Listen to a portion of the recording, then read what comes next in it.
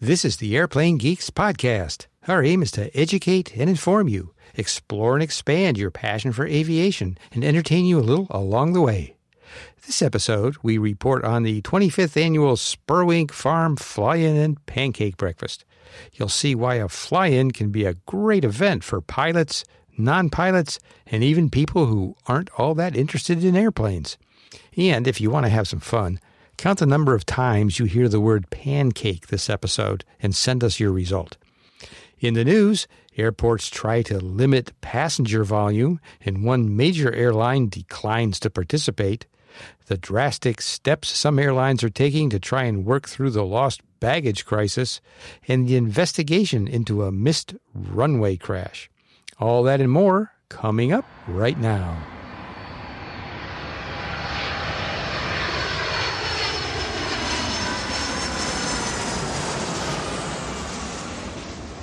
Welcome to the Airplane Geeks podcast. This is episode 708 of the show where we talk aviation.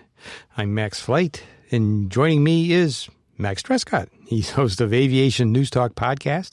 He's a National CFI of the Year, and he's an expert on the Cirrus aircraft. Hello, Max, and everyone around the world. Great to be back here. I was out sick for a while, but mostly recovered now, which is good, though. I mentioned I've got a blocked ear when I went flying today, so it's like, not quite 100% recovered, but getting there. Well, but that's okay, because we're in mono. Okay. And so are my ears right now. That's right. Also with us is David Vanderhoof. He's working at the American Helicopter Museum. He's our aviation historian. Hey, I am falling rapidly under the weather, it feels like. But I just took my first COVID test in a long time, and it came out negative. But I think this weather is finally catching up to all of us. I think it is. Also with us is our main man, Micah. Are you healthy, Micah, or are you also headed in the wrong direction? I'm doing just fine. Good. He's mainly Doing just great up here. I'm mainly ready. But, mainly healthy. But no, you came up the right weekend, because last weekend was beautiful, Max, and this weekend right now, while it's cool out, it's still only 69 degrees, but the dew point is 67 degrees Fahrenheit or 40 degrees Celsius for those of you counting at home. Miserably humid. Did you do that conversion in your head? Or did you? Sorry, I didn't agree with that conversion. You said it's 68 Fahrenheit, 40 degrees Celsius. 20 degrees. 20 degrees Celsius. Are you backpedaling here?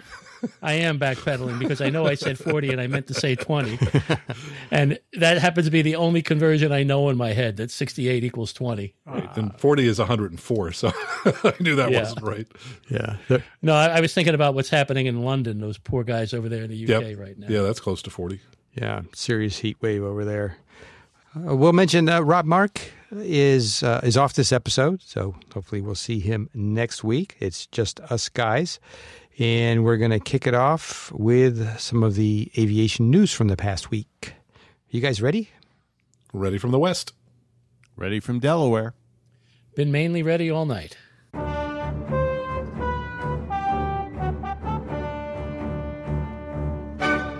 Our first story comes from cityam.com. This is airlines to stop selling tickets as Heathrow puts 100,000 daily passenger cap. Well, we've seen this. Airports are experiencing some really significant operational problems. It's a result of several things. The usual litany these days, I guess: staff shortages, increased travel. And this has seriously impacted the baggage processing. There are thousands of bags piled up at some airports. Well, to try to deal with this issue through September 11th, 2022, London Heathrow wants to limit the number of departing customers to 100,000 per day. To put it in context, their pre-pandemic levels were between 110,000 and 125,000 daily departing customers. So this this desired cap of 100,000 is less than the pre-pandemic levels.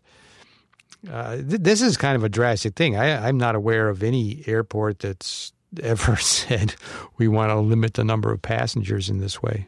Yeah, usually airports will limit the number of flights, and they may put caps on total flights coming into it. But usually that's regulated over a long period of time because of a severe capacity restraint. I don't think we've ever seen something like this where an airport basically is saying, we're having staffing problems, so we want you to help solve our staffing problems by having fewer people come through our airport. Yeah, it's not going over well in all quarters. There's a quote here from Willie Walsh, who's the head of International Air Transport Association, IATA. He says, to tell airlines to stop selling, what a ridiculous thing for an airport to say to an airline. It's not just Heathrow, though. Amsterdam's Schiphol has capped daily passengers to 67,500 in July.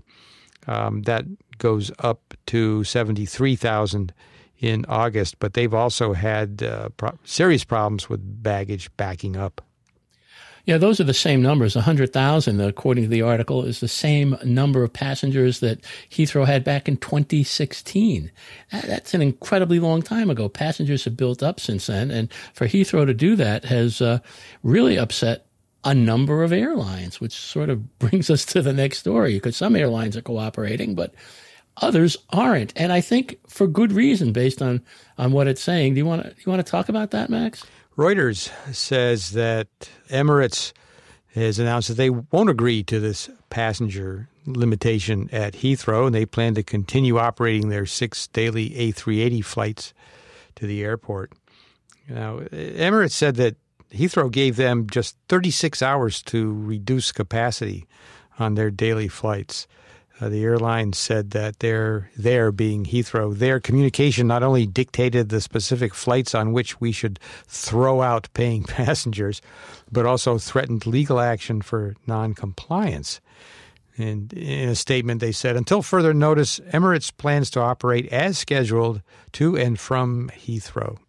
Well, they have a good point, because the article talks about that they have the parent company of Emirates is Denata, I guess, and they provide their own ground handling and catering at Heathrow, and that organization was perfectly capable of supporting all the numbers and all the passengers that Emirates brings.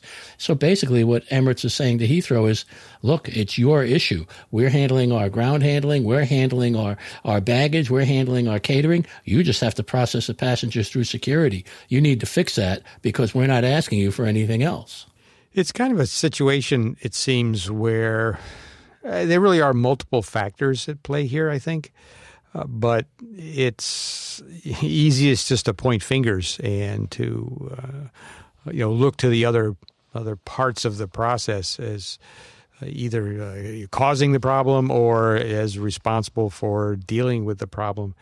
But, I mean, I think it really does involve a lot of factors, and I think the parties need to come together and get a good passenger-friendly solution.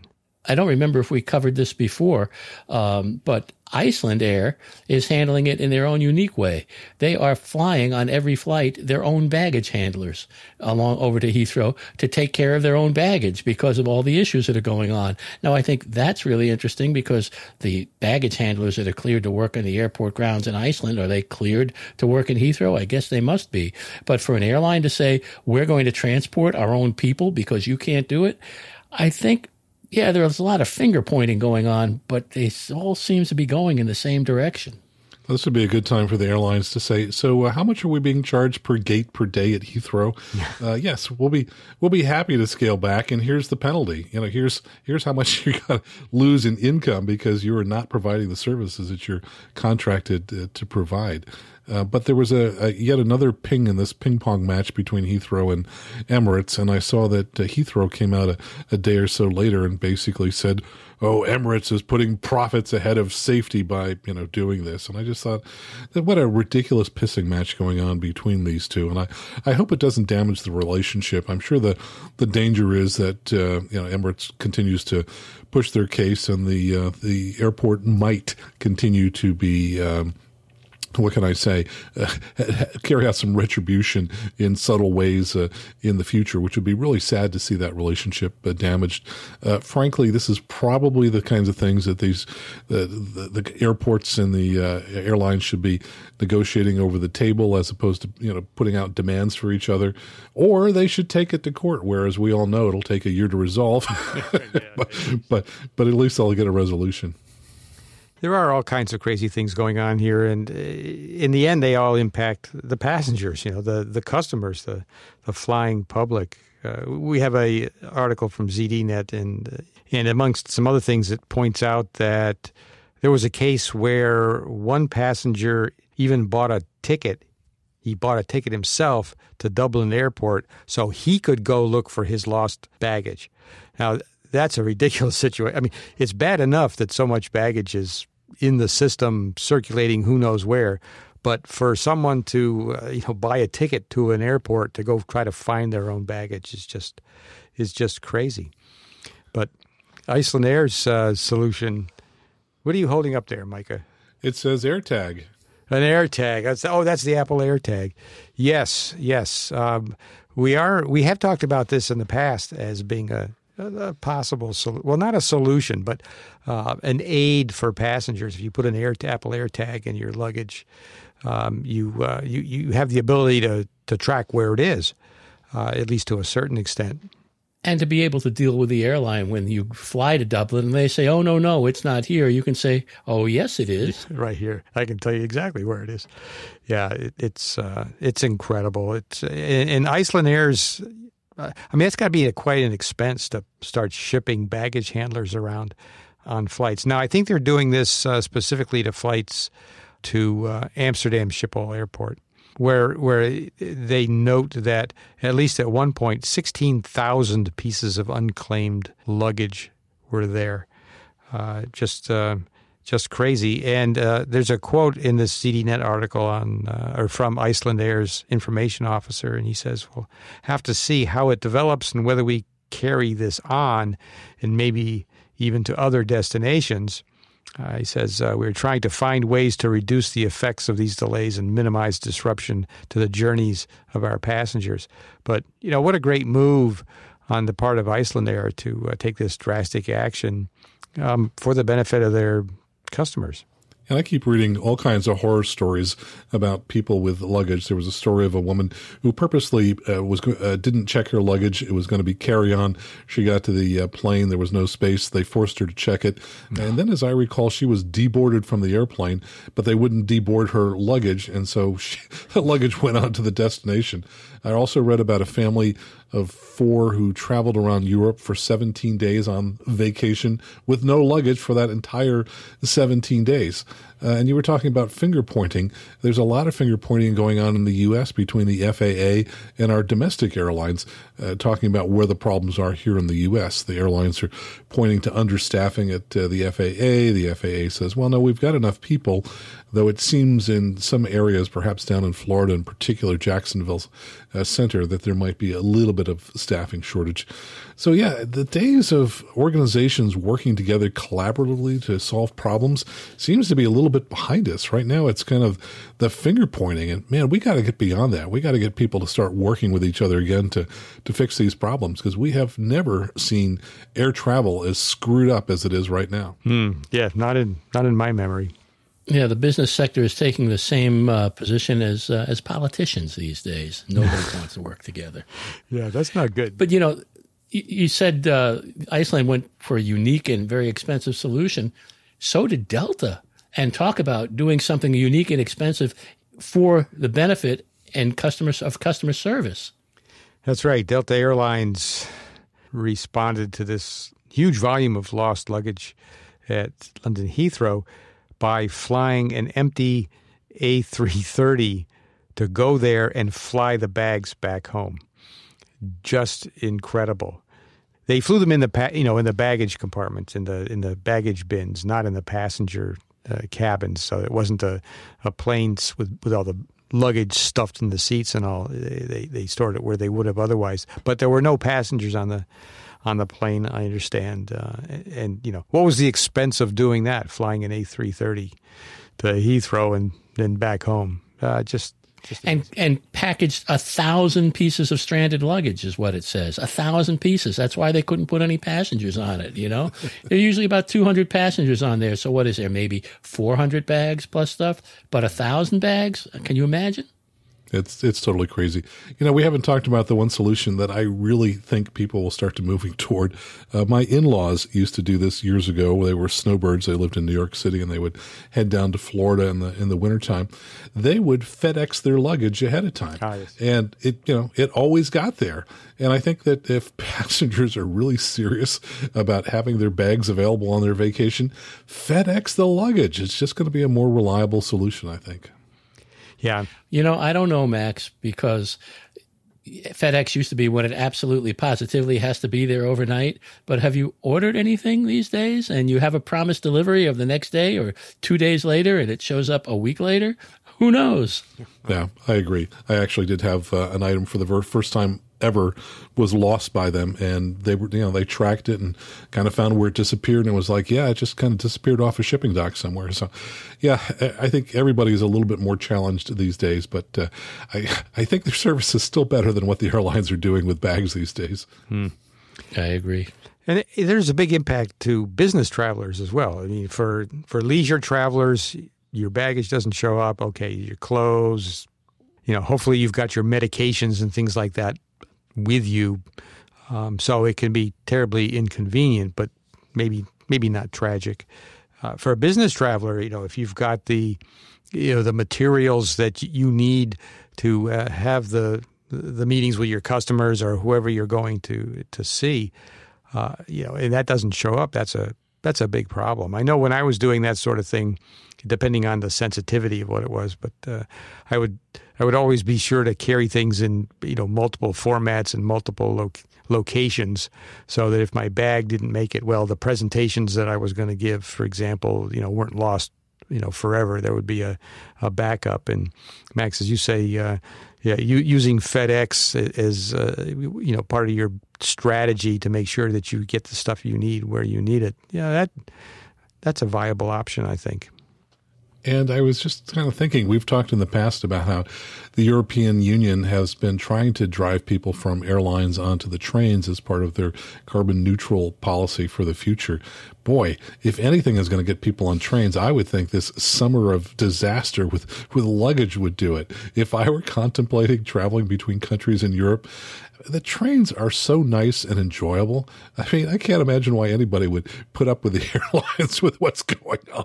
I mean, I would, if I were in Europe traveling, I would definitely be on a train. Now, here in the U.S., we don't have quite the same train network that they have in Europe, where virtually every town of any size is fully interconnected. But that's a solution for some city pairs here in the U.S. as well. Yeah. You know what the scariest part about this whole story is, really, when it comes down to it? It's a story that will not die. It's the tanker story. It's a 737 MAX story. We've been talking about this story solidly in one way or another for the past, 3-4 weeks, maybe 6 weeks, and it doesn't seem to be getting any better, and who knows when or if it ever will. Yeah. There's some real leadership that's needed here, I think, to pull this together. And it's not that we're down on airlines for certain. I mean, we want the airlines to be successful. We want to have a viable and robust transportation system that works for everybody. So it's not that we're down on commercial aviation or anything. We want them to be successful. But yeah, this has got to be as you said, this has got to be the low point, at least for as many years as I can remember, and that's unfortunate. We want to get out of this. Well, I think an important thing is I want listeners to know what's going on so that they don't find themselves in these situations. So if you're listening now and you've got a trip planned, you might just think about what are some of the alternatives available. Now, granted, the situation doesn't seem to be bad here in the U.S., but people should just be aware. It's not business as usual flying with airlines these days. No, certainly not. All right, moving off of that topic to something different from the Press Herald.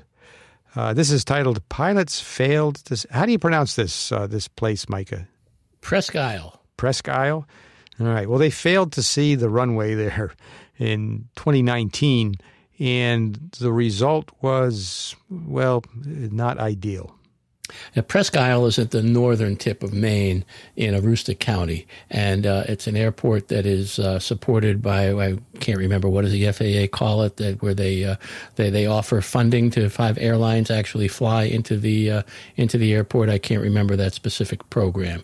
And Presque Isle is one of those airports, and they have commuter jets that fly in there pretty regularly. If I were to drive to Presque Isle from Portland, it would be about a 6-hour drive. It's equidistant. I'm equidistant between Presque Isle and New York City. It's that far away and that far north. And there was definitely an issue back in March of 2019 when a United Express jet came down and, missed the runway. There was a location signal that wasn't working, and they were 200 feet off the runway and into a snowbank. And I guess you talked about this recently with Rob on the show, Max.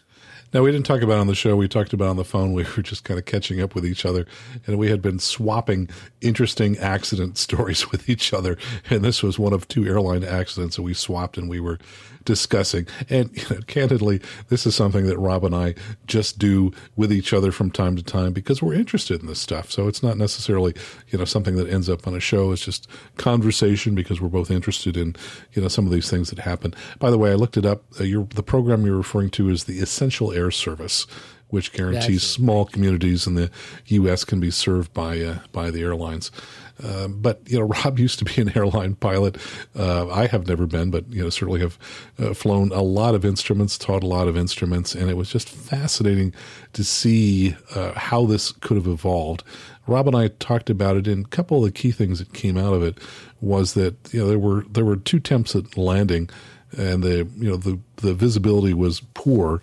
On the first attempt, the pilots came in this 50-seat Embraer 145, and they didn't really realize it, but they were coming in not straight into the runway, but at a bit of an angle because the ILS had been compromised by snow that was piled up in front of the localizer antennas, which are at the far end of the runway. So that was causing the signal to basically be shifted so that it wasn't straight down the runway.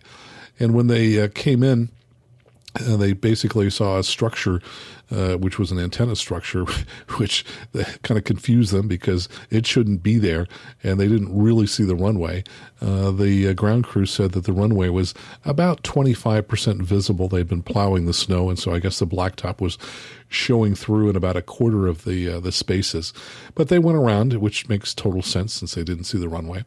And then they came around the second time, and I believe it was the co-pilot flying, and the captain told the co-pilot to stay on the instruments even as they went below minimums, which is pretty unusual. Typically, the person flying the instruments is going to look up and land, and so it was pretty unusual that the pilot, who was the captain, was fairly low time, told the co-pilot to stay on the instruments as they descended through the minimums.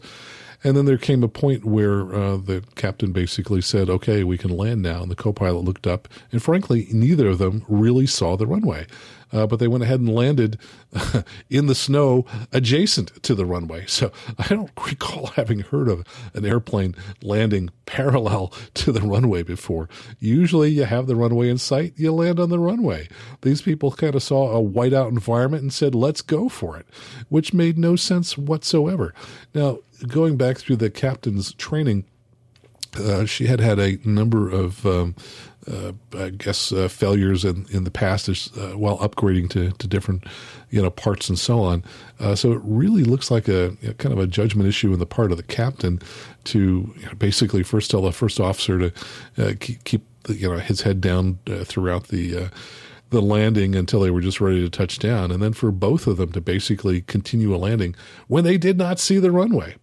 After that accident, they had inspected the localizer antennas, and basically they found that snow was coming up to within 2 feet of the antennas, so they cleared all that out, and voila, the localizer now worked properly. So it was just fascinating that those kinds of weather conditions could lead to this problem, and that the pilots would have been, sucked in by it. Now, as I recall, there were also this bad localizer signal had been experienced previously by other pilots coming in, but none of them reported it. So there was just failure upon failure upon failure, which is really what made this so fascinating. But that's typical. I mean, most accidents, there's almost never just kind of one thing that was a problem. Usually it's, a compounding of errors, at least three or more problems that all happen to conspire to create an accident. Yeah. But I had another question about that, Max, and I don't know if you know the answer to this, but it also says that the FAA received a report about it, but because there wasn't the corroboration of a second report, they didn't do any kind of investigation into it. That is kind of interesting. I get that they like to, in general, have two reports, but to not note it as being, a suspect or something like that, that's pretty bizarre that they would just let people continue to fly this without at least flagging that they've had this first report. So, yeah, pretty poor system. Yeah, I guess my question, or one of my questions would be, was the process followed by all who participated in this, the pilots, the airport, and all? Or is it a deficiency or a set of deficiencies in the process? I mean, if you're at an airport, if you're operating an airport in snow country, you would think that there would be a process to make sure that this equipment was kept clear of snow and to know when you need to do that. Did they not have that process, or did they have the process but they didn't follow it? Or, what's the situation? So I guess lots of questions, but Max, you're absolutely right. I mean, it's almost always this cascading sequence of occurrences that brings together something like this. I guess the aircraft, the Embraer in this case, had, I think, 31 passengers and crew. And although it landed in the snow, went through the snow, I think the landing gear was torn back, or there was some damage like that. But thankfully, apparently only three on board suffered minor injuries. Could have been much worse. And that's actually remarkable.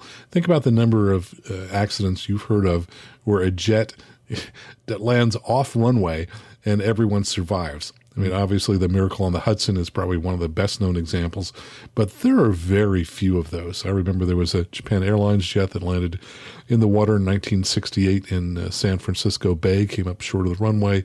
But, in general, when jets land off the airport, people die. So that's pretty remarkable that everyone survived. Oh, actually, there's one final question about this story that we haven't raised, which I would feel remiss if I didn't bring it up. Micah, maybe you can help us here. How good is the train service to Presque Isle? Because I'm thinking that might be a good alternative. None. There's no train service in Maine beyond, I believe it's Brunswick, which is just north of Freeport. And I've been to Brunswick. Brunswick Landing. I'm heading there on Wednesday, but we'll talk about that later. Good.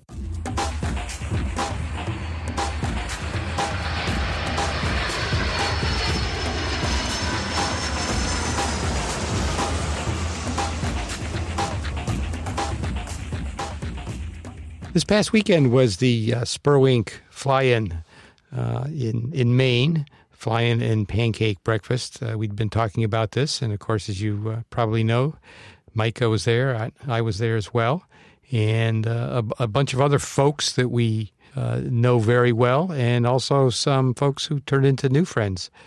Micah, it was a great event, and we have some interviews that we recorded while we were there.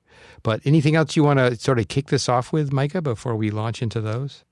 Yeah, I think we need to say that we both know, everybody else here knows, and all our listeners know, we've been raving about this event for well over a year now, and raving about what happened last week, both last week and this week.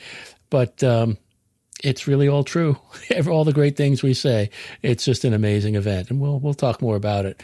I got there a little before you, and I think the first interview that we're going to start with is everything was empty. There were only 2 planes down, and one of them was a rather spectacular aircraft I'd never seen before, a BD-5. That's right, a micro little home-built airplane. So let's learn more about that. It's your main man, Micah, here at the Spurwink Farm Pancake Breakfast and Fly-In. And yes, it's 7:30 in the morning, and yes, anybody that knows me knows that it's very unusual for me to be awake at this time. Normally I'm going to sleep. But nonetheless, I am here. It's a gorgeous, gorgeous day. Max is here, too. He's going to be over here in just a minute. And I'm standing in front of a beautiful BD5, and we should have a picture of it. And I'm here with the owner, Fred Wilcoxon, who built it from scratch. And Fred, tell me a little bit about, first, what made you decide to build this gorgeous little jet fighter, practically? Well, it was back in the 70s when it first came out. It was very reasonable price-wise, and you could do it with common hand tools, supposedly, is the way it was advertised. And we later found out that not everybody has milling machines or lathes in their garage. But it's very challenging, and it's a very well-built plane. I mean, it's fully aerobatic, and for the price of it, it was reasonable at the time. Now, did you build it with the chapter, or did you build it on your own? Or I built the airplane on my own. I was in the Navy at the time, and I was a jet engine mechanic, and I used my mechanical skills to actually build the airplane. And I started the process back in 1975. Wow, started in 75, and how long did it take? When did you have it complete? I finished this one up just 2 years ago, and I've still got another one in my garage that I'm making modifications for it, putting a bigger motor in it, and it's still under construction. So, now, you said you were a jet engine mechanic, and when you look at this, just, for the average person who's not really an aviation enthusiast would say, wow, look at that little jet. But it's a piston engine pusher. Tell us a little bit about the engine and how you get it in there, because it looks like you can't even see it there. You wouldn't know where to look. Right. The engine is a Zenoa. It's a Japanese three-cylinder, 75 horsepower engine. That was one of Jim Bead's biggest fallbacks, was finding an engine for it to produce between 65 and 75 horsepower and be light enough and be small enough to where it could fit in the airplane. The engine actually sits just behind the pilot. That's what basically killed the BD-5, was not having an engine for the aircraft. They went with the Hearth engine for a while. It had a harmonics, and it was splitting the crankshafts. And then they came out with the Zenoa, and then there was a big political brouhaha with Japan over the engine, getting it shipped into the United States. But there's been many engines tried, and this is one of the engines that's persevered. Now, you said you're working on a second one. Do you have the same engine for that, or are you working with a different engine? No, I'm working with a different engine. That's going to be what they call a turboprop. It's going to run a Solar Chinook APU helicopter engine in it. Wow, so I would imagine that would be a bit more powerful? No, it's about the same. It's a 75 horsepower, and but you get the reliability of the jet engine. And it's a pretty good setup. I'm fixing to go down to Fort Pierce and pick up one that a gentleman was building and sold it due to a divorce. And the guy that bought it wound up getting killed in a motorcycle accident. And his father donated it back to the Jim Bead Foundation, and Jim Bead Jr. Has basically got a hold of me and wanted me to finish it, get it flying for him. So. Now, you're a pretty big guy. We're about the same height, although I probably have 100 pounds on you because you're built very well. But I can't imagine, in terms of your height, how do you fit in it? So how does it fly, and how comfortable is it? It's you fit in it very carefully. You sit in a semi-reclined position, and about 6'2", 6'3" is about the maximum height that you can have in the airplane, just due to legroom, because your feet actually go pretty much all the way to the nose of the airplane. And It's actually a very comfortable to fly. It's a side stick control, throttles on the left, along with the trim and the flaps, and then the pitch control is on the right hand side. And how does it handle? I mean, obviously you've flown other aircraft. How alert, I suppose, you have to be compared to when you're flying in a 172 or something like that? It was originally built that a low-time pilot could fly it. We really don't recommend a low-time pilot trying to fly it because it is very touchy. It is with the longer wings, it's not as touchy. They have a shorter wing, a 17-foot jet wing that you can put on it, and it's very pitch sensitive because it's a pusher prop. It's very roll sensitive. It's fully aerobatic. So it flies nice. It really does. I mean, you have to know what you're doing. You can't be a rookie pilot, so to speak. So. And are you comfortable doing aerobatics in it? Something you've done? Oh, yeah, very, very much so. It flies very nice. Like I said, it's fully aerobatic. You can do rolls. You can do spins. You can do loops. For most people aren't aware that this has a gasoline engine in it, which runs carburetors. It's not fuel injected, but you can actually fly it inverted for a short period of time with carburetors, and it won't fuel starve the engine.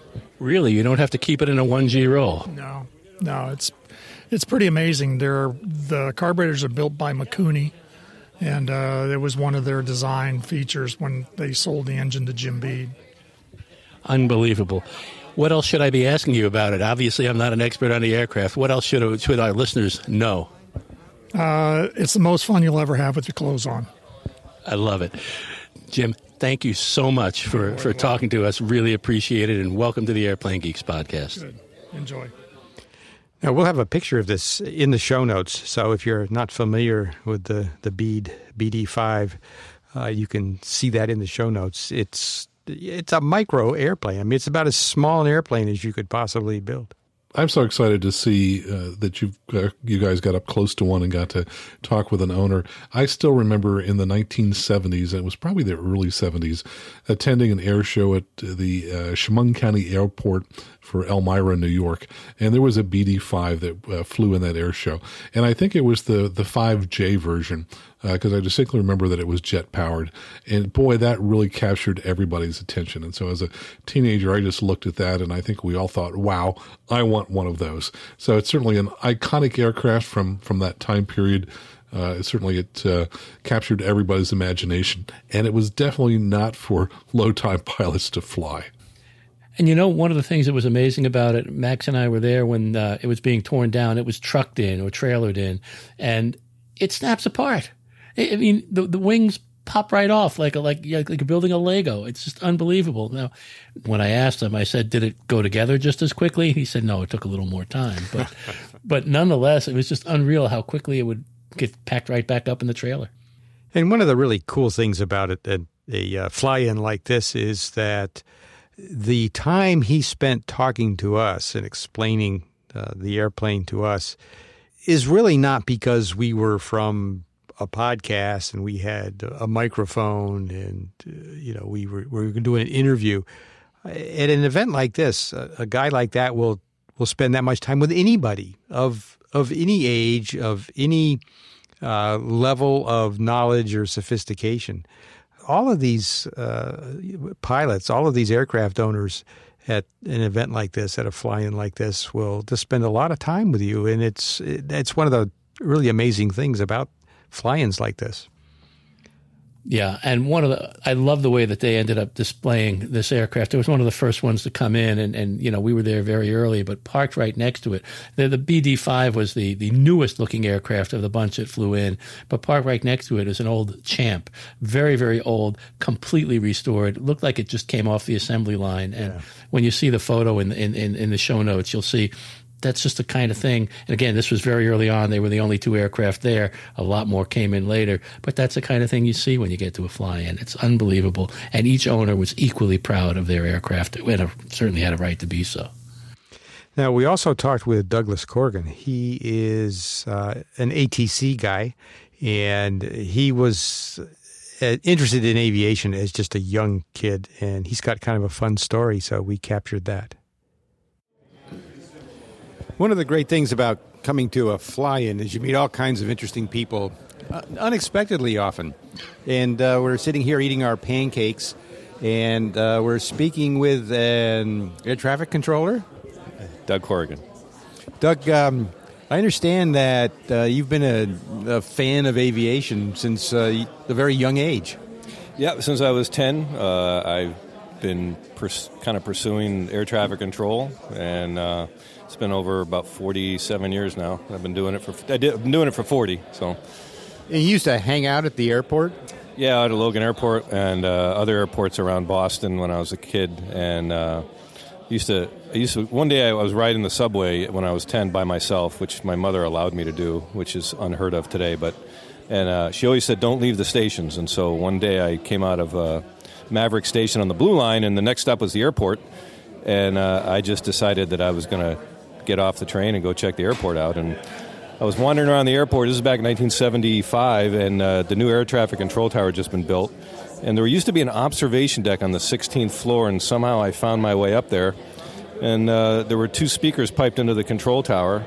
And so there I was, suddenly 10 years old, overlooking an airport, listening to these air traffic controllers. And I just knew instantaneously that that's what I was going to do. It was pretty obvious. I couldn't get enough. And it was in February vacation, and I came back home that day, and I didn't tell my mother. And then I went back every day during February vacation, and finally I had to tell her what I was doing. And so, yeah, that was 1975. Was she upset that you were off on all these adventures? No, I think she grew up in the 40s and rode the subway herself, so she had some sort of sense of, it was still safe back then. And so I told her what I was doing, and she continued to allow me to do it. And so every weekend and every summer vacation, every day I spent out at Logan Airport.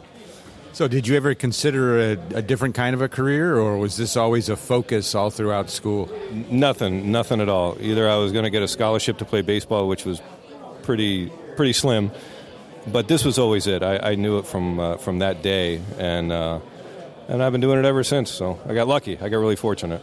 So how about training or education? What was your path to becoming a controller? Well, in 1981, I was a senior in high school, and the best thing that could have happened for me, which was very sad for a lot of people, was Ronald Reagan fired 11,000 air traffic controllers, and I quit. They filled those slots with a lot of military people, and fortunately, I passed the military entrance exam, and the Navy was very happy to have me as an air traffic controller. So I got really fortunate the timing of it.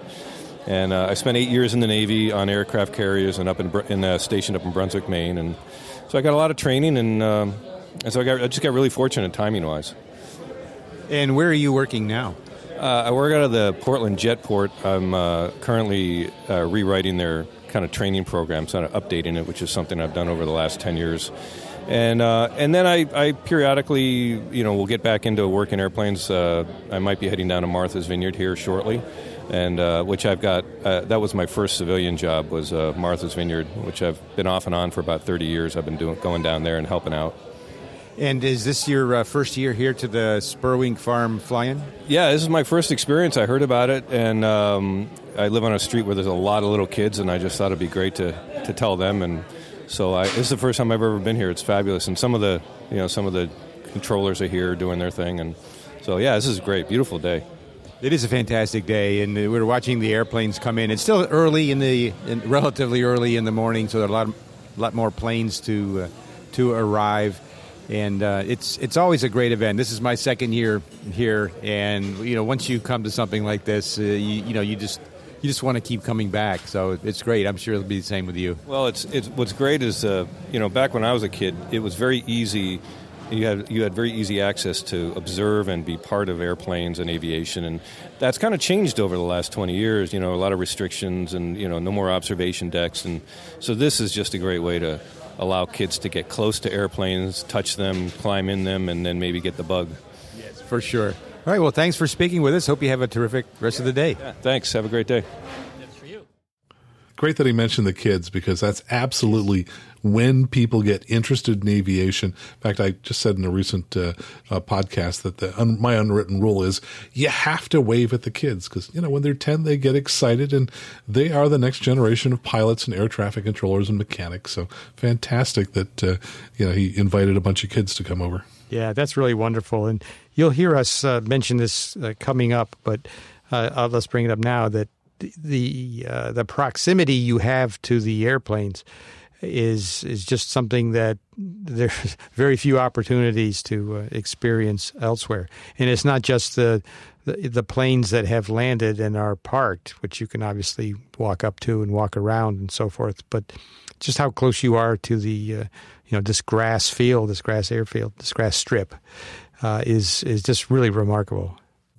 And that particular interview is sort of an example of the sort of camaraderie that goes on at this particular fly-in. We were sitting there having breakfast. You know, you and me and Linda, Max, and you know, you were wearing your Airplane Geeks podcast T-shirt, and this person sitting across from you said, "What's that?" And we told her, and she said, "Oh, you should interview him." And he was sitting right next to you, and so there we go. You know, and look at that kind of information. How you meet somebody who's rewriting the manuals for the Portland Jet Board. It's unbelievable.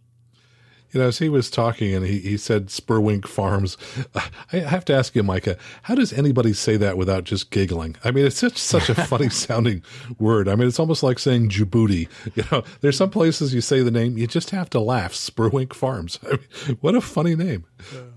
Spurwink River. I think that's what it's all about. But anyway. I don't know. It sounds like Bullwinkle or something. You know, it's just a great name. It's a good name for the place because it really is an idyllic setting. It's beautiful. We'll talk about that. But you know, we met one of our listeners, JD, who turns out to be a really cool guy, and so we spoke with him, and you can listen to that right now. JD is a listener who flew up for the event from New Jersey, I think. Correct. And what did you fly up in? I flew up in a Cessna Cardinal, a Cessna 177B. Have you had that for a long time? 10 years. 10 years. Isn't that about the time you started listening to Airplane Geeks? That is correct. You guys were actually part of the reason that I ended up getting an airplane. You guys and another podcast convinced me to go and make the plunge into airplane ownership. It's okay. You can tell us what the other podcast is. We want to know. The other one was the... Oh, you put me on a spot here. You did. You put him on the spot. That's okay. You'll think of it. Right. You'll think of it. But the other thing I got to tell you, and I'm going to tell our listeners, I have never seen a Cardinal, and I have never been in one. So I've got to tell you, after this interview, we're walking over to your plane. Absolutely. Love to have you. So that's what you fly, but not as part of your day job. That's correct. I'm a retired military pilot. I flew C-141s and C-5s and T-37s and T-38s. And for my day job, I fly a 777 for a major cargo company. And what kind of routes do you fly in that? Mostly long-haul international, all over the world, the major financial centers and capitals of the world. Earlier, as we were finishing up our pancakes, you were talking about the differences in flying the 777 versus the C-5A Galaxy. Maybe you could tell our listeners again kind of what those differences are? Sure. The main one is technology. The 777 is a fly-by-wire airplane. You move the yoke, and the flight control computers do their thing, and they move the airplane very, very precisely and accurately. Whereas the C-5 has got 200 and something feet of cable running behind it, and they all were a little bit different. Some of them had more slop in it than others, and depending on which tail number you were flying, it was always a little bit different. But the 777 is much more responsive airplane. The C-5 was much heavier in roll and in pitch. So the C-5 was really fly-by-wire too, but the wires were connected to the controls. Exactly. That was the joke that we used to say too. It's a fly-by-wire also. Pilots will know the answer to this question, but for those listening maybe who are not pilots, sometimes you'll hear people wonder about how someone who flies in the Air Force and then after the Air Force flies a 777, large commercial aircraft, how does that compare to flying a general aviation aircraft? What is the thrill that passes through all those? It is. It was a boyhood dream, and I started off getting my private license before I went to pilot training in the Air Force. So I've kind of come full circle back around after I became a 777 pilot and had the financial means, and listening to you guys, and the Uncontrolled Airspace podcast was the other one. I decided to get back into it, and the freedom of just being able to fly when you want, where you want, how you want, and be able to pick up and go to an event like this on a Sunday morning, especially in the United States, without having to get permissions or file a flight plan, or it's a fantastic freedom, and it's just a thrill to be able to do it. And this is just the start of your flying weekend. Yes, I'm continuing further up to Maine to see an old Air Force buddy of mine, and then I'll turn around and fly back to New Jersey tomorrow sometime. So let me ask you this. You've heard us for I don't know how many years now raving about this event. And then last year, speaking of raving, Max did come, and he raved about it as well. So we're here now, and I'm looking at the line for the pancakes. It's the longest I have ever seen it. What are your impressions, having arrived, only heard all the raving? Did anything we say actually hold true? Well, so far I've only ops tested the pancakes, and those have proven to meet the hype, maybe even exceed it. They were amazing. And now I want to get out and look at some airplanes, and it looks like there's quite a few more people and planes here than I was thinking there were going to be. It's just a beautiful day, and I think other people had the same idea. JD, thank you so much for flying up. And I also got to tell our listeners, how would we find out JD was coming? He sent me a tweet saying, look out for this airplane, and we did, and we saw it, and so glad to have you here. Thanks, JD. Have a great day. You guys, too. Thanks for interviewing me. It was really nice to meet JD, and as with all of the interviews, we have some photos, again, in the show notes, so be sure to check that out at airplanegeeks.com. You can see the Cardinal, you see JD, as well as the others we talked with. And I got to tell you, the Cardinal lived up to all its hype, too. I've never seen one before, only heard about it. That beautiful cantilevered wing without any strut, so you can climb in and out, and those big doors. And I think there's more room in the Cardinal than there is in the 182 in both the front and back seat. It's just beautiful. And David, maybe you might. One of the things JD said is that he's wanted to go to the helicopter museum. And one of the first questions he asked me is just, did you go down with your friend like you talked about on the show? And I told him, no, we had to cancel it. But he said, well, look, the next time you're in New Jersey, call me. And if I'm off, I'm going to come up to the Greenwood Lake Airport, pick you up in the Cardinal. We'll fly right down and we'll all visit David together. So you might be running into us at some time or another, David. That's excellent. David's on mute. No, I'm just being quiet. Hey, I wanted to comment about the pancakes. What is it about pilots and pancakes? You know, growing up as a kid, the two were always just kind of linked together in my mind. And talking about it right now, I can taste them. now, oddly, here on the West Coast, we just don't see as many pancake breakfasts. Back east, they seem to be far more prevalent, and I miss them. Oh, yes, I would miss them if I didn't have the opportunity. But we talk about these pancakes, we keep talking about them, but, you know, fresh Maine blueberries, nice Maine maple syrup. And Stop. I You're think making me hungry.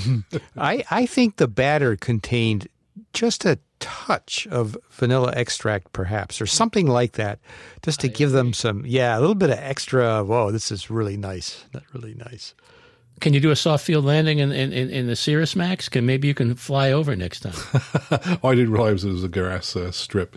Yeah. Boy, so I guess we're going to have to spin off yet another podcast. There are so many shows that have spun off from this podcast, probably at least a half a dozen. We're now going to have the food connoisseur show, talking about pancakes and vanilla extract and other delicacies. Yeah, that'd be worthwhile. After all, you've got the Eat at the Airport website. So there's a start. Exactly. Have geeks eating together. That's it. On the grass strip question, Max, I was going to ask you, actually, have you ever landed on a grass strip? Oh, yeah, sure. First time I landed on grass was probably at my home airport because, interestingly, and it was on purpose, by the way, just to let you know. Okay, I was wondering where that was going. So my instructor, who also ran the airport and owned the airplanes and mowed the grass and everything up in Wellsboro, he would land his airplanes on the grass parallel to the runway simply because he was trying to increase the life of his tires. And when I brought my girlfriend home from college, who's my now wife, and had her go up for a flight with him, two of us sat in the back, as he's landing on the grass, she's thinking, we're going to die, we're missing the runway. And of course, I was sitting there calmly going, of course he's landing on the grass, he's trying to save his tires. Wow. Is there much difference, other than tire wear, between landing on grass and landing on asphalt? Yeah, mostly in terms of takeoff and landing distances. Your takeoff distances are going to be longer. Your landing distances are going to be shorter. And then, of course, the rest of it just depends on how smooth the dirt is beneath the grass. So you can get a lot more bumping around. And if you've got really tall, long grass, man, that's going to really increase the the distances. Yeah, I can imagine. You know, Max, I was going to ask you, one of the things we saw a few of there that I have noticed a couple of times, but you don't see too often are, I think what they're called Tundra tires, those big, large balloon tires. And they're just amazing to see, and I know they're very, very expensive.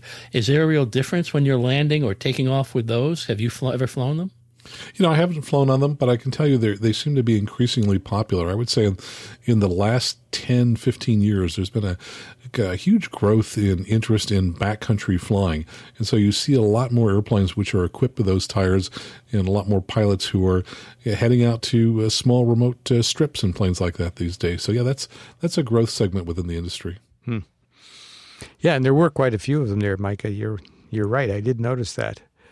But one aircraft we saw with pretty small tires was the Sonics of Mike Smith, who came last year and came again this year. And so we talked to him for just a little bit.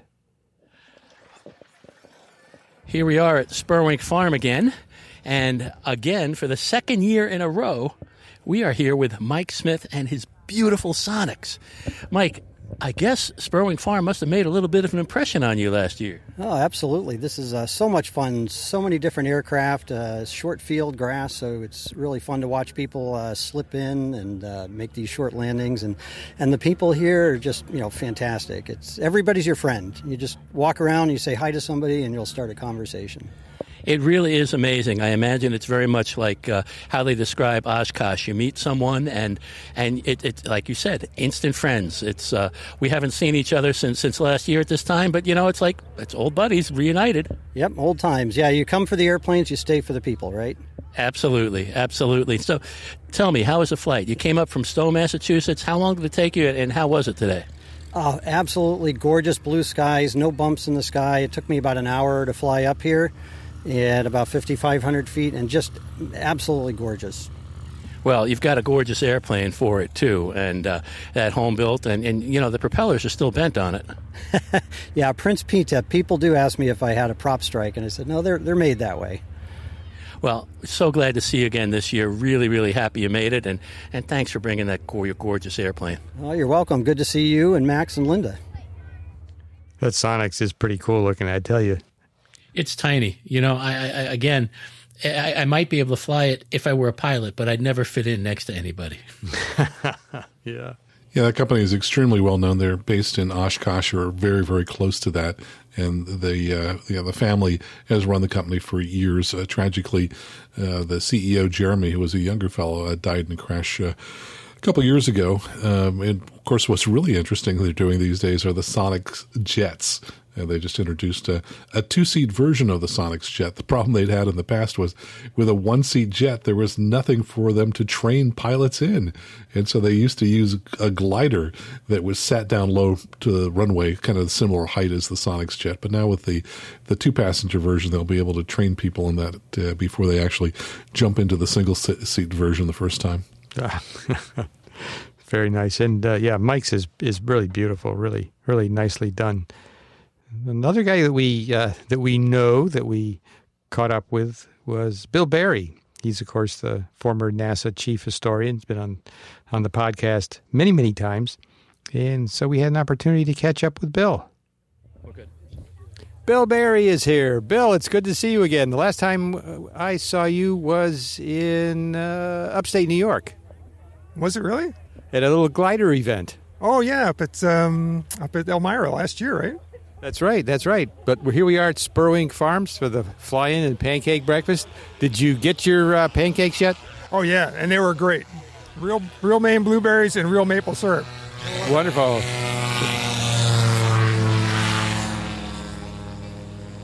There he goes. That was Sean Moody taking off, a former candidate for governor who we interviewed last year. But, Bill, I don't think I've seen you for 3 or 4 years since Washington, D.C. And I was thinking it was probably Red Robin the last time we saw each other. But if I figured since I called you out by name on the show, it was important to talk with you. And what I really want is, we've been raving about this for years. You've heard us raving about it. You said you wanted to come. What are your impressions? What do you think? Oh, man, it's awesome. Pancakes, they're great. So food's always a good thing. But what an amazing display of points. I mean, there are so many planes. I'm surprised now they managed to squeeze them all in here. And great bunch of folks. I'm bumping into people that I sort of know or should know, and it's a lot of fun. The variety of airplanes here is kind of amazing. You have everything from the Sonics. Mike brought his Sonics up. He's parked next to a Stearman. We have a variety of planes here, some seaplanes, just everything. The variety is just amazing. And we're standing in front of an autogyro. That's right. Yeah, autogyros. I got to go up in an autogyro someday, I think. Have you ever flown in an autogyro? Nope, never been in an autogyro, so it'll be a new one for me, too. So, yeah, the crowd is big. There's a big turnout, and it's a spectacular day. It really is amazing. I've been here for 3 or 4 years. I don't think I've seen this many people attending, and I'm so glad because EAA Chapter 141 really deserves it. They do a great job. Yeah, they're pretty well organized there, too. I mean, the pancake breakfast thing was smooth. They've got the CAP out here managing the crowd to keep them off the runway because you're like we're standing here right on the runway. And feet away. Walk 15 feet over that way, I would have got my hair cut just then. So. That's right. That's one of the things that some of my friends have said is that they can't believe how close you can get to the airplanes and how close you can get to the runway. And how I describe it and what people don't understand, this isn't an air show. This is a fly-in. This is just an event for people to hang out together and visit. And so you can get close to the airplanes. You can walk next to the runway. And so it's real personable. That's a great point, Mike. A fly-in is significantly different than an air show. It's great to see the number of children here. There are lots and lots of kids here looking at the planes, asking questions, even touching the planes. And I think this is where, you generate interest in the young folks. Yeah, I mean, I've seen a lot of pilots who are sort of, taking kids over the planes, opening the door and, pointing out things to the kids and stuff. And that's a kind of thing. And if you're not into airplanes, there appears to be an antique car show right over here behind us. So I haven't even gotten over there yet, but... You're right. I didn't see those. Is that an MG I see over there, maybe, and some other classic cars? Fantastic. I'll have to go take a look at that. Jennifer, did you bring Margie here, your MG? Did you not tell me you were coming? That would be something, wouldn't it? That would be something. Well, it's a great day. Glad you're able to come. Are you glad that Mike is shamed be into it finally? Yeah, finally. Actually, I think he's shamed a couple of people into it because I've run into a couple of people who are Airplane Geeks listeners who flew in or came in. So that's right, quite a few people. We love to see it. We love to support events like this and to help draw the crowd where we can. And I've got to tell you, Max, and I'm going to say this on the air, although you can cut it out if you want to later. The wonderful event, Innovations in Flight, that we used to attend all the time has changed. And we're not being able to do what we used to do. And I think in the future, if that continues the way that it has, we should change this to the Airplane Geeks annual meetup event because it's the kind of thing where we can really hang out together for the whole day or for the morning, and then we can go off and do what we need to do in the afternoon. Perfect for kids. You can see the beach down there. You got the antique cars, and you got all these beautiful airplanes. So why don't we say instead of at Passover Seder, next year in Jerusalem, let's say next year at Spurwink Farm. This is certainly a great event, and the venue is just spectacular. As you said, Mike, we actually walked down by towards the ocean last night, and it's just a great place to hang out and everything. So speaking of hanging out, Bill, how are you enjoying retirement? Oh, it's great. No more meetings all day long. I mean, particularly during the pandemic. I mean, we were like online on Zoom meet. Well, we were using a different platform, but we were on video meetings for 7 hours a day. It just was draining. So I was very happy to leave all that behind, and I go fly gliders when I feel like it, and come up and do things like this once in a while. Actually, I saw you at Elmira last summer. Right. This is the first time I've actually done an overnight away from home since then. So only for airplanes. Only for airplanes. All for airplanes. All right. Well, Bill Barry, thanks so much. Great to see you again. You left as being the chief NASA historian, and now you're just a gentleman pilot. There we go. Thanks again. It's always great to see Bill. It was, and he flew it, or rather drove from where he lives out in western Massachusetts to Portsmouth, and spent the night with an old pilot buddy he used to fly KC-135s with, and then they drove up that next day and met us, and it was so great to see him. And congratulations to you on your retirement, Bill. You're looking good.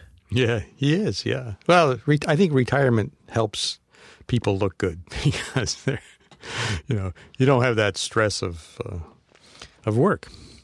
We really had the privilege and honor of speaking with Mary Lou Sprague. Now, the Sprague family owns the Spurwink Farm, and she tells us how she and her late husband, Phineas, goes by Finn or went by Finn, got together with EAA Chapter 141 and how the airstrip came about because of potatoes. Spurwink Farm is owned, operated by the Sprague family, and we have here Mary Lou, who we're very, very happy to see and is kind of responsible for making this wonderful event happen each year. Actually, it's the experimental aircraft people who are responsible for this. I remember Finn had an Aeronca Champ, and he decided that was an airplane and he didn't really think he wanted to keep anymore. So he called up the experimental aircraft people and asked if they would like his Aeronca Champ. And that's how we all met. And so Experimental Aircraft 141 took Finn's airplane, and we just have been friends ever since. It's been very nice. The turnout is just spectacular today. Of course, it's a beautiful day. The weather's perfect, but there are so many people here. It must make you feel very happy to see all these people. It's absolutely wonderful, and I'm sure that up above all that clouds, which there aren't any, Finn's saying, just come and have a good time. And people are having a good time, and you know what? A lot of people are bringing their children with them, which is really wonderful.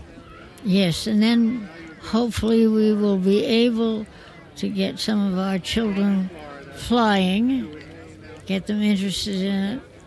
They have to... The problem is the kids have so many things they're doing now, and it's always in short time, and they come to Maine in 2 weeks, and they're not going to learn how to fly in 2 weeks.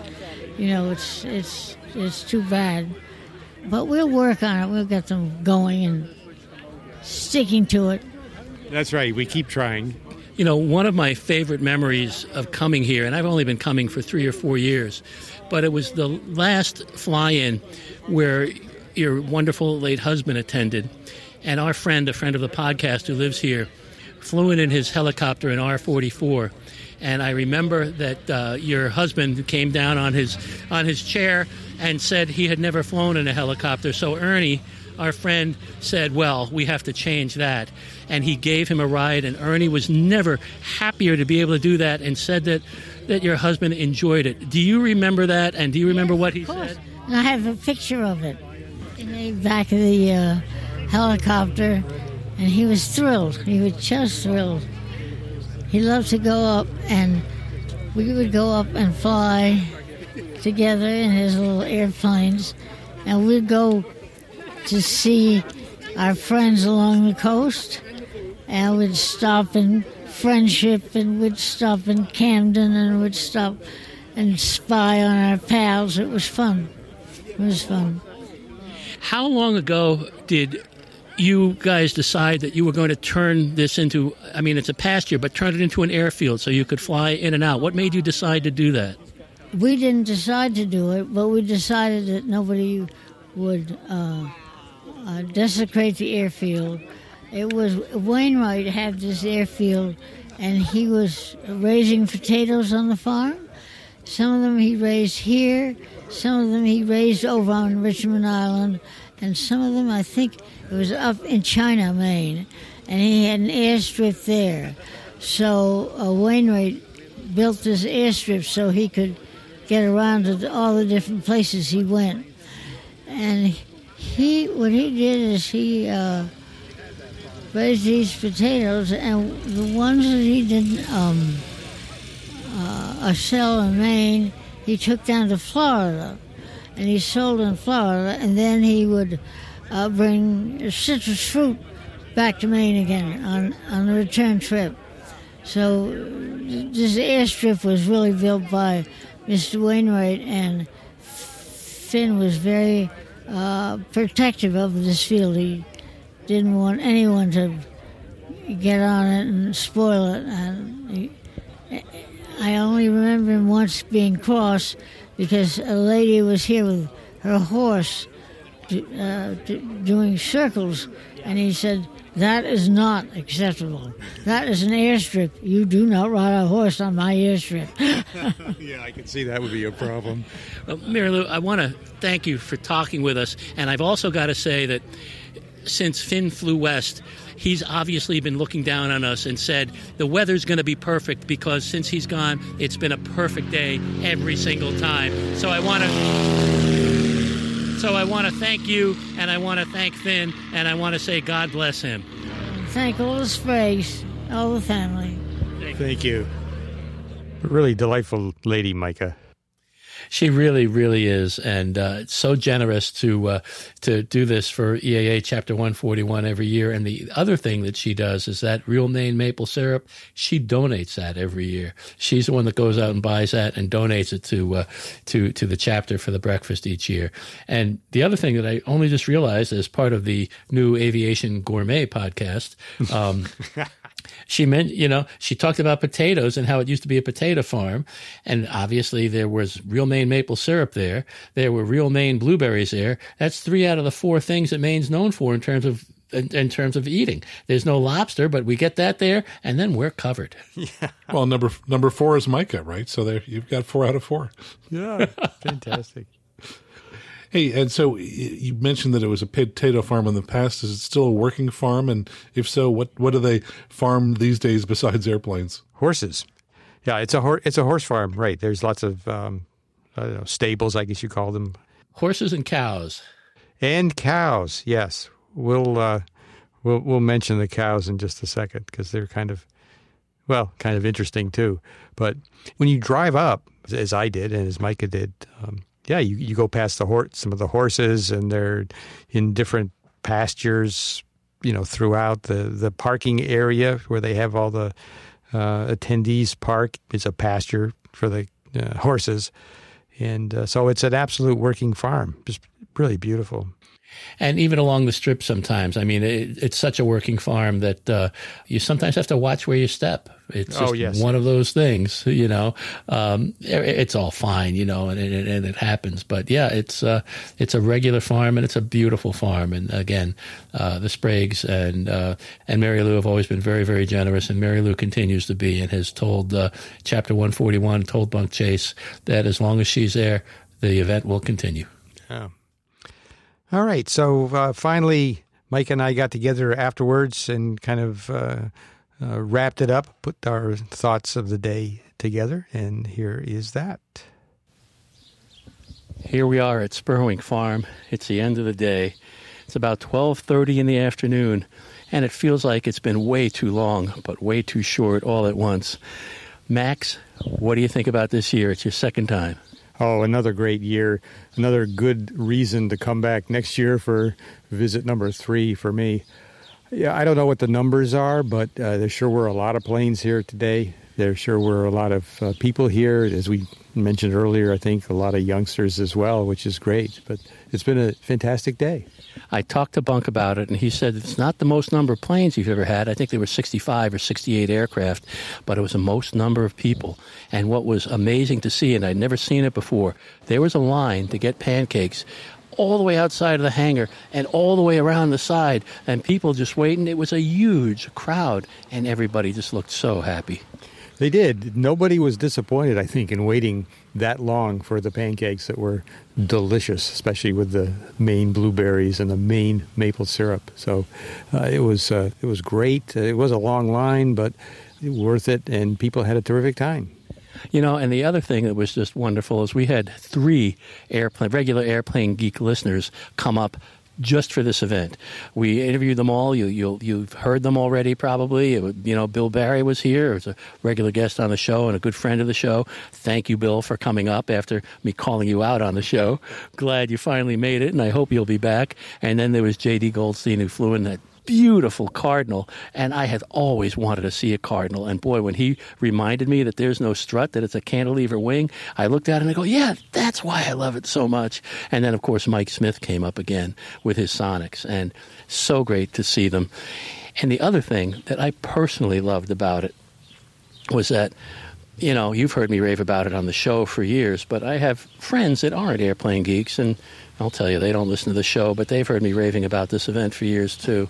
I had 5 non-airplane geek friends show up who had a wonderful time and couldn't believe the beautiful location and couldn't believe the gorgeous airplanes and how close they could get. And even they were commenting about how it's amazing to be able to see the aircraft. It's so different from a normal, what people call an air show. And we also got an opportunity to introduce the Airplane Geeks podcast to many people. And I think we weren't, overly marketing ourselves or anything, but people would come up and notice the T-shirt logo or the pins or something and ask about Airplane Geeks. And so we had an opportunity to tell folks some things about what we're all about. And so that was kind of nice, too. And if you were here and you're listening to this, thanks for listening, thanks for being here, and thanks for being a new listener. And you know what? We've kind of talked about this, you and I, a little bit, and I've mentioned it, and I'm going to mention it here on the air. But I think this event takes place every year on the Sunday after Independence Day, the 4th of July. There's no set date. It's always that Sunday, though, because that date will change.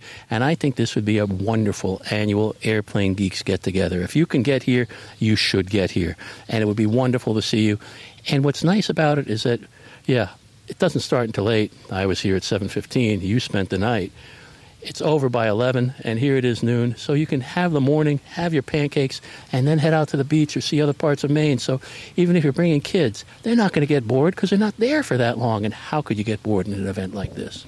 There really are lots of things to see and do in Maine. That's true in this area as well. So it's pretty handy to, work this event into a larger vacation plan, perhaps. In my case, we came up just for the day, for the event, basically, and that's great. But like you say, being a morning event, you have the afternoon to travel if you need to, or to head out towards other destinations in the area. So it works very well for that. And bear in mind, on our main license plates, it does say Vacation Land. It is. It very much so is. Well, Mike, I think most of the folks have departed. We watched a lot of the planes depart. That's always fun. Of course, you need to get here early in the morning so that you can see them arrive as well. That way you get both angles. So we really had a terrific time. Max, so glad you came. It was wonderful to spend some time with you. And, we'll be in touch online. All right, Micah. Hey, you guys are great together. I'm just sitting here smiling and thinking, what next? And I think it's going to be the Macy's Day Parade in New York. I mean, the way you're just kind of selling what else there is to do there and what time to come and this and that. I mean, you guys sound like you should be sitting there in New York City. I don't know. I don't know what kind of salespeople you are. Are you coming next year, Max? Yeah, I plan to. That's pretty. No, I was talking to Trescott. Well, it's pretty funny. You said you'd be done by noon. And I thought, oh, well, that's great. That gives me the day and a half I need to get back home afterwards. Yeah. Long haul from here.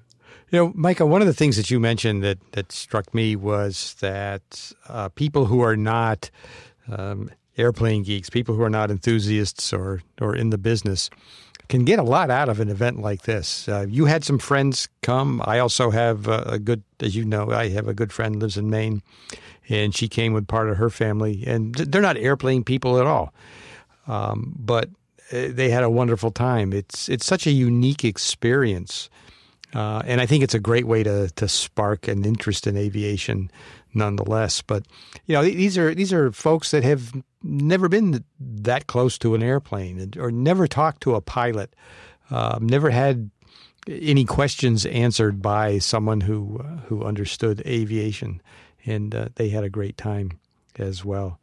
We have to mention the cows, though. I always have to mention the cows. These are the cows. I always called them Oreo cows because they have the front end is black, the back end is black, and sort of a ring of white in the middle. And I think we talked about this last episode or something, and I said I didn't know what they were called. And I think it was Brian who looked it up and said they were Lakenvelder cattle, sometimes called a Dutch belted cow. But I got a message from Bill Barry, who thought that maybe those were belted Galloways. So I think those are different. I think Lakenvelder cattle are different than belted Galloways, perhaps. Yeah, the belted Galloways come from Scotland. I looked this up, and the Lakenvelders are Dutch. But I think, first of all, they're Oreo cows as far as I'm concerned. And if they're Oreo cows, then, because Oreos, obviously, why would they be Oreo cows? Because cows give milk, and Oreos go great with milk. And if that's the case, then I'm pretty sure they're Lakenvelder cows or Lakenvelder cattle and being Dutch cattle. And why is that? Because do you want Scottish chocolate on your Oreo or do you want Dutch chocolate making your Oreo? I think they're Lakenvelders. I think you two are way out of your depth at this point. We are. That or you're mired deep in some cow piles. That's all I can say. Usually say I'm full of horse something. Someone knows the answer to this. Maybe they can help us out. Anyway, Great event. Had a blast. Highly recommend it. And, another thing that occurred to me is sort of the difference between air shows and fly-ins and all of these. They really are a different flavor, I guess you could say. You go to an air show and it's one kind of an event. And if you've been to air shows, you know what that is. You sit out in the hot sun all day long. You watch all the acts. Maybe you get to walk around and visit the static displays and things. But a fly-in like this, I don't know. I find it much more kind of interactive, with the people, most of whom you've never met before. But it's a different experience. An air show is like going to a play or to a film. It's entertainment. And it's wonderful. I mean, I have a great time going to an air show, and it's something I enjoy. But a fly-in is going to a social event, and it's getting a chance to meet people and speak with people. And again, a good example is our interview what we did with Doug. We didn't know who he was. We didn't know he was coming. We never met him before until all of a sudden, he was sitting next to us having pancakes. And that's the kind of thing you get at a fly-in, which I think is similar to what you probably find at Oshkosh and Sun and Fun, except those are more commercial. This is a totally non-commercial, just fun event for people to get together and talk aviation, even if you're not into aviation, like our friends who showed up were. And some of my friends already put it on the calendar for next year. They liked it so much. What's up with the geeks? Let's see. Micah, you have an item here. Well, one of the other things that happened at the fly-in is one of our guests from episode 516 a long time ago happened to show up. That was Greg Jolda, who's the director of the University of Maine Augusta aviation program. And he told us about an event that they're having up at their hangar at Brunswick Landing. And they are announcing the fact that they have a new tool they just acquired for the aviation program, a Cirrus SR-20 GS. And so that... Yes. and I'm going to ask you a question about it sometime soon. Yeah, they've acquired a Cirrus SR-20 GS, and they're using it for pilot training. And it's going to be a major event. I think the governor's going to be there, and perhaps a senator or two. And he's invited me along to come cover it, so I'll bring my microphone and see what we can come up with. But what I'm curious about, Max, is what you can tell me about the SR-20 GS, what I should ask about it, why they might have chosen it, and what's the difference between that and the 22? Well, first of all, I'm not aware of there being a GS version. I'm thinking they're talking about the G6 version. Is this a very new state-of-the-art plane like within the last couple of years, or do they buy something? I'm guessing they bought a new aircraft. Is that true? I don't know yet. All right. If they bought a new aircraft, then it's definitely a G6. I don't think there ever was a GS. But the G6 is really cool. That was the model they started in 2017. They switched engines. It's got the Lycoming engine, which is unusual. All the other Cirruses have Continentals, 215 horsepower. I had 2 flights in one today, and at about 4,500 feet, we were booking along at about 145 knots true, something like that. So it moves along, pretty fast. And it's got just about everything built in it that is available in any small aircraft. So just think of it as being the fully loaded, all options, lots of goodies in the panel, state-of-the-art autopilot. They've got, of course, the parachute. They've got the level button on the autopilot, which is a great kind of get-out-of-jail-free card. If you find yourself, in some weird attitude, boom, you just push that button and probably about 5 seconds later, you're back straight and level. So, yeah, it's very much a state-of-the-art airplane. That's great to hear. Yeah, and I just looked at the press release. Maybe it's a typo because it says GS, but they must have meant G6. Well, and maybe there's a special version for universities. I know that they have come out with versions in the past that are for high-volume training facilities. I just don't remember the GS designation. And the difference with those airplanes is usually they've got more tough interior materials. So instead of, the nice fancy interior, they've got materials that are going to be more durable because, those airplanes may be up 3-4 times a day and they just don't want the things to wear out. So there is a special version for universities and high volume flight schools. Well, and the other thing is when we saw Greg, when we had him on the show, he had promised me, I've never had a flight in a Cirrus yet, and he promised me one, and that was 3 years ago, and I told him I was holding him to it, and he said he was going to take care of that. Now, I don't know when, but hopefully it'll happen, and then I can ask you all sorts of questions, Max. Yeah, and you also ask about the 22, which is by far the more popular model. That has about a 310 horsepower engine in it. It's about 30 knots faster. It does about 175 to 180. And then there are all kinds of flavors of that, including turbocharged versions, which will go all the way up to 25,000 feet. Versions that have anti-icing capability, the so-called TKS system, which is the weeping wing that puts a glycol-like fluid out on the wing to prevent icing. So that's really the get up and go, top of the line, want to go somewhere kind of airplane, the traveling machine. And which one are you flying most of the time? I do more work in the 20s simply because I'm doing a lot of training with people, and it's less expensive for them to learn to fly in a 20 than a 22, or if they're working on an instrument rating, it's cheaper for them to do it in the 20, and everything they've learned applies equally well to the 22. So I do a lot of work in those airplanes as well as the Vision Jet. I've got a Vision Jet job coming up next weekend, so that'll be fun. Great. Also, Mike, we have an item here from NPR, which I didn't realize until I clicked on this, that there's a familiar voice in this. What a surprise it was when I turned on the radio last night to listen to All Things Considered Sunday night, and there was our good friend, Benet Wilson.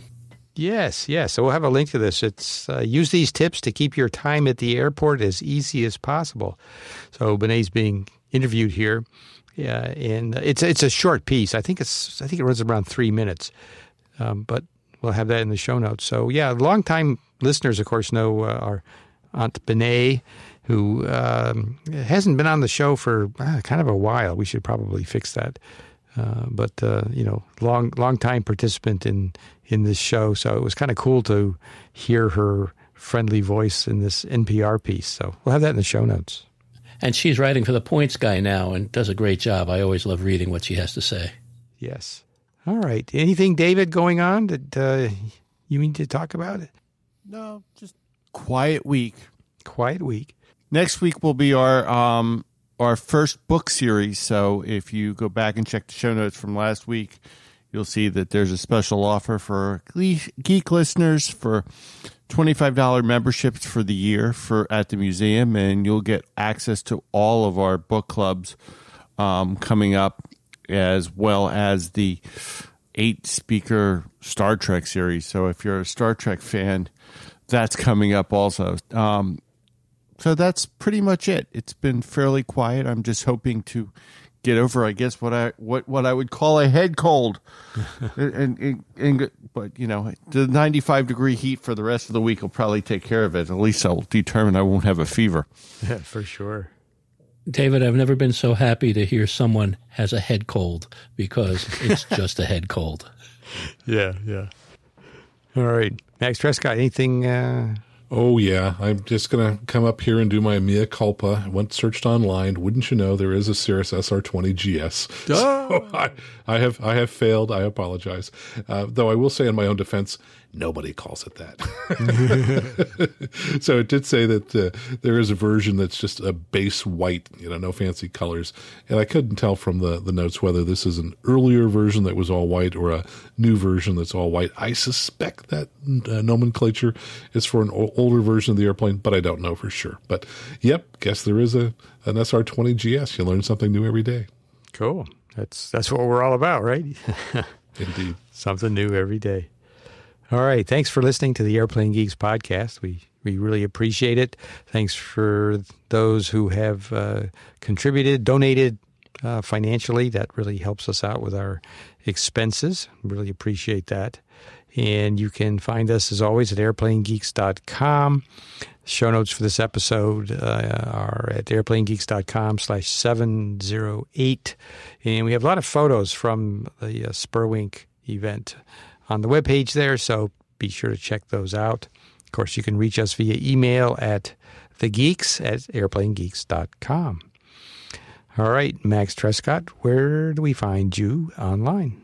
Well, let me just first mention that Aviation News Talk episode 240 will be out this week with Dr. Victor Vogel, who's talking about the many different illusions that sometimes conspire to kill pilots. So I would encourage any pilot to come brush up on their illusions, because that's an area that, frankly, I think pilots kind of learn briefly for their check ride, but then don't do much review on it. So anyway, someday I'm going to have to tell Dr. Vogel that I think he must be an illusionist, right? Because he was talking about illusions. But anyway, folks can always find me at aviationnewstalk.com and just click on contact at the top of the page. All right. David Vanderhoof, where do we find the American Helicopter Museum?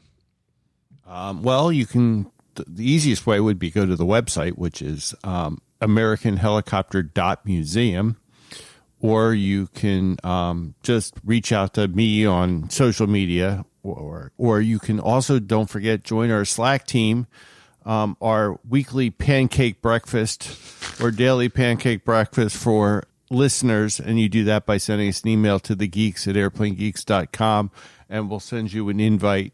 So other than that, we'll see me on Thursdays. If we record this week, we are on the UAV Digest with that guy Max Flight. Yes, I'll be here this week, David. So yeah, we can do a show. And how about you, Micah? Well, you can find me along with former associate producer Brian Coleman on the journeyisthereward.org, where we talk about Brian's trying to get his lifetime 1K status with United. We're going to be recording episode 15 sometime soon. And then if you want to reach me directly, the best way is to reach out to me on Twitter, and my ID there is Maine, like the state, MAINE, fly, FLY. That's at MaineFly on Twitter. Very good. And I'm Max Flight. You can find me at 30,000feet.com. And next week, we're scheduled to have a guest that I think you're going to find fairly interesting. Someone who's got a, rather unique perspective on aviation and on some things that happen sometimes. So we'll leave that little teaser. So please join us next time as we talk aviation on the Airplane Geeks podcast. Bye, everybody. Keep the blue side up. See y'all soon. And thanks for listening.